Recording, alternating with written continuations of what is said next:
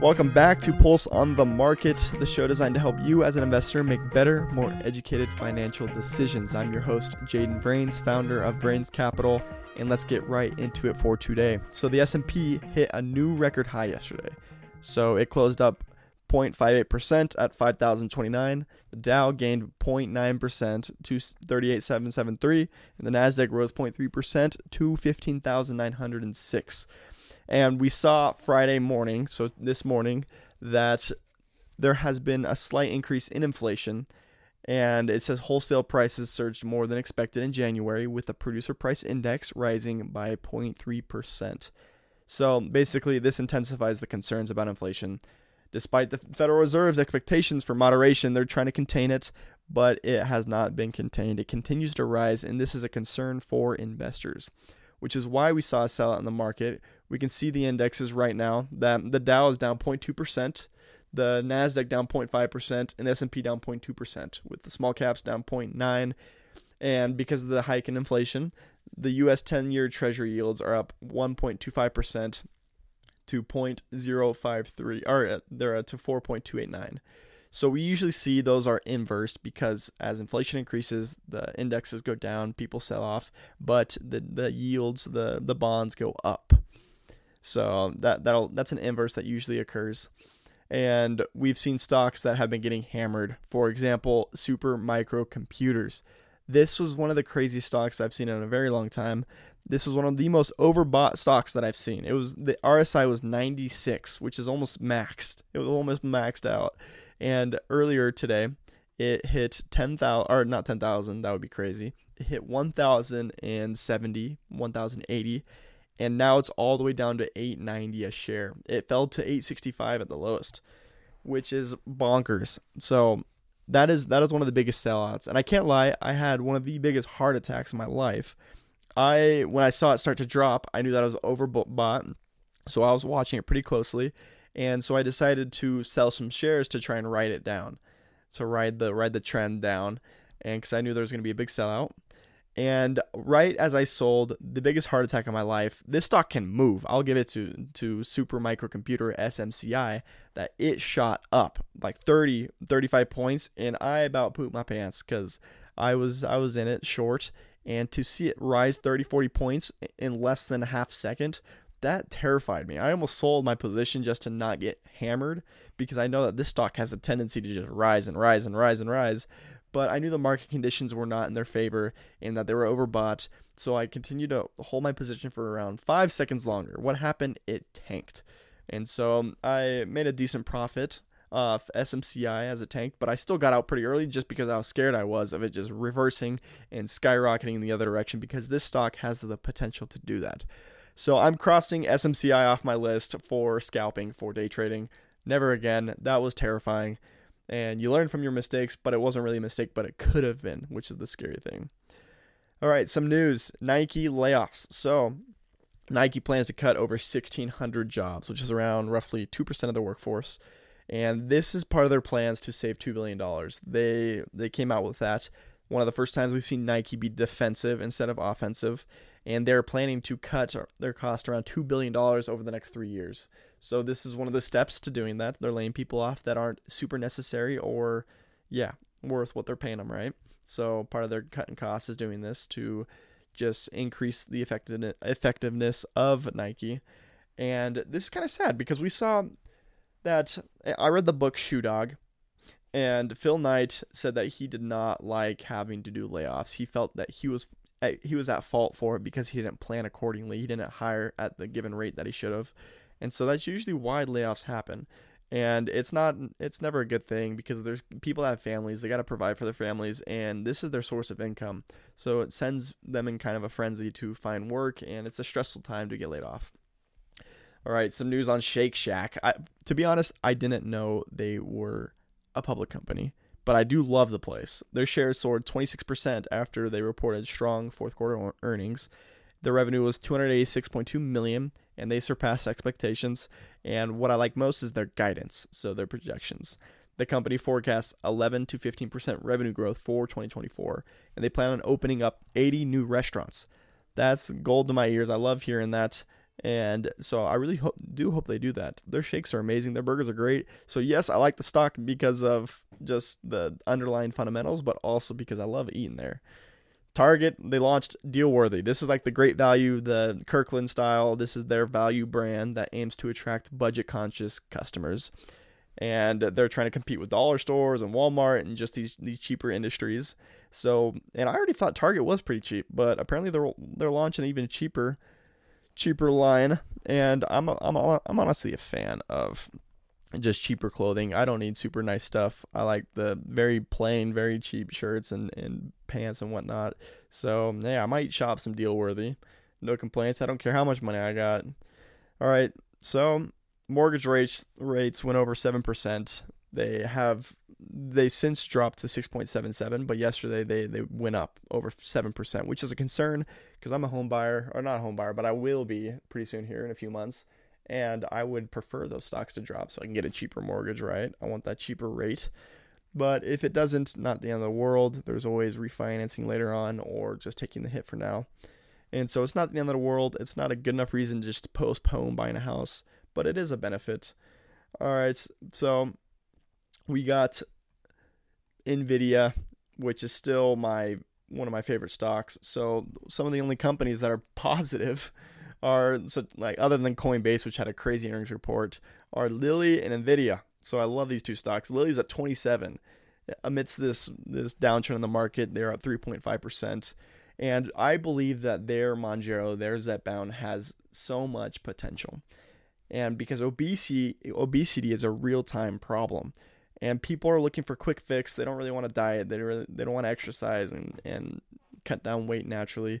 They want that quick fix. It's today's world. We want those quick hits. And so to help with obesity, their drug just doesn't have enough supply. They have plenty of demand. They're opening up that in England. They want to start selling there as well. And so the only thing they lack is demand. This and Novo Nordisk with their weight loss drug. And they're planning on opening a plant that's worth around $2 billion. They're going to spend on opening a plant for more manufacturing to increase the supply to meet the demand. And so we should see a surge in the revenue for Eli and Lilly and also in their stock prices. Because with the earnings and with the revenue, usually the stock price increases if those increase. And so I'm bullish on Eli and Lilly in the long run.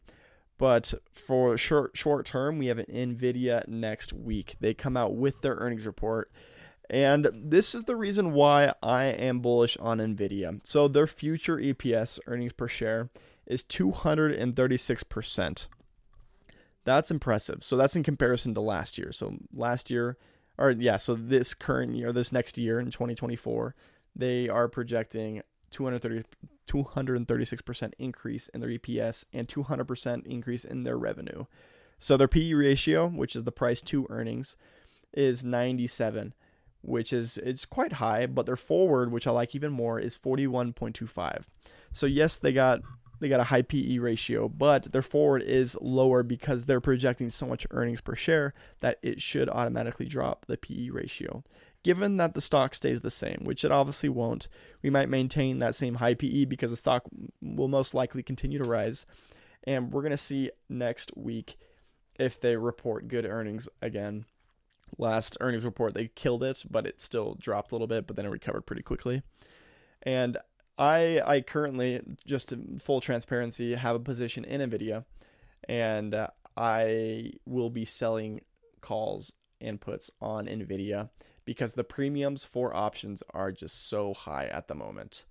And in case you don't know how options work, let's just say I have NVIDIA, I have 100 shares at $700 a piece.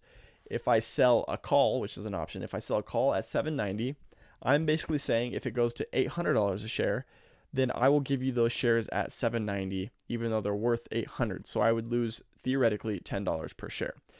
But in order for that to be worth it to me, the buyer has to give me a premium essentially.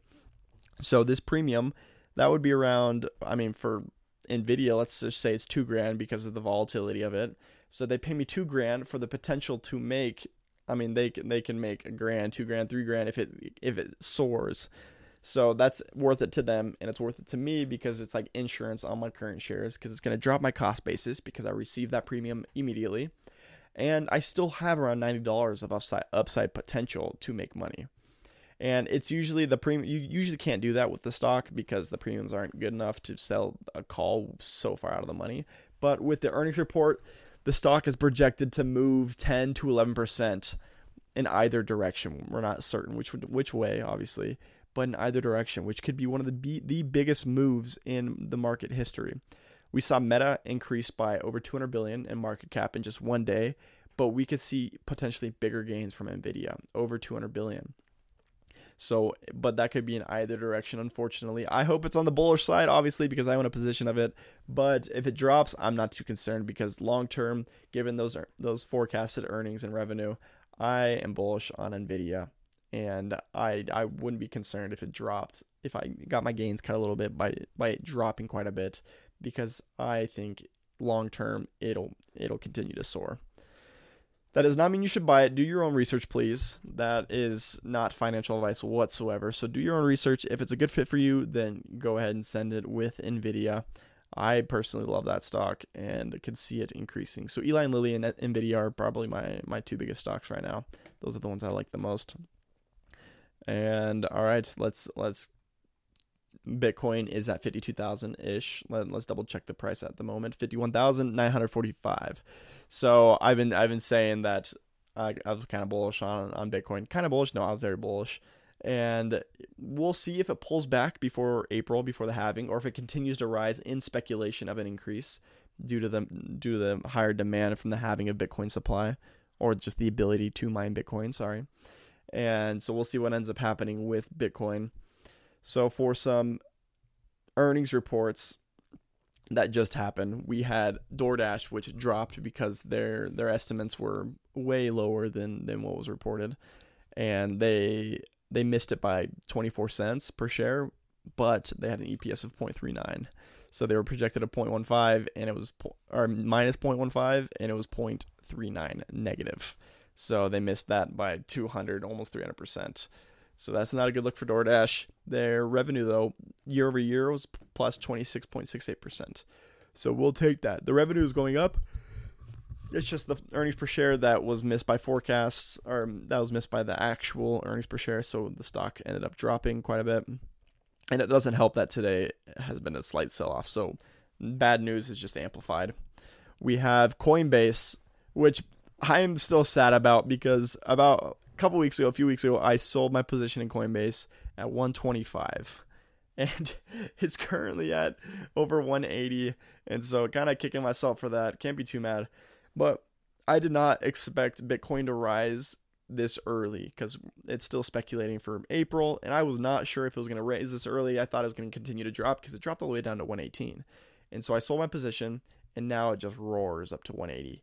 And they just had a money earnings report that the projected was around 0.02, and they reported over $1 a share. It was like a $34,000 increase or whatever it was. Let me double check that because it was insane. So it's at 190. Sorry, I apologize. False news. 190. But yeah, their increase was 4,600%. That's insane. And so huge moves for Coinbase. They were profitable. That could be due to the fact that they're the custodials for 10 of the 14 huge spot ETFs for Bitcoin. So they're basically storing the Bitcoin for these spot ETFs like BlackRock, and they receive like a commission for it. They receive pay. And so that might have driven up the sales for it, and also just the hype of cryptocurrency in general with the halving coming up in April and the demand for those spot ETFs. The trade desk soars as well. So they had a revenue of 605 million, which is 23% year over year. They beat it by 23 million. And the EPS of 0.41, which is only 8% year over year. They missed it by around 2 cents, but it still soared because of the increase in revenue and for their projections later down the road. So their stock went up. Pre-market, I think it was around $90 a share. Let's double check what it is now, just so we have accurate information up to date. So it's at 89.25. So it's been hovering around that 90 range since the pre-market, since it opened up. All right. Any other earnings reports that's important? No, I think we are good. Walmart will report Tuesday. So next week should be our last major week of earnings reports before it starts to settle down a little bit. We should see Walmart, PANW, which is Palo Alto Networks, which is going to report Tuesday after close. They're expected to do around 19% in revenue and plus 23% in earnings per share year over year.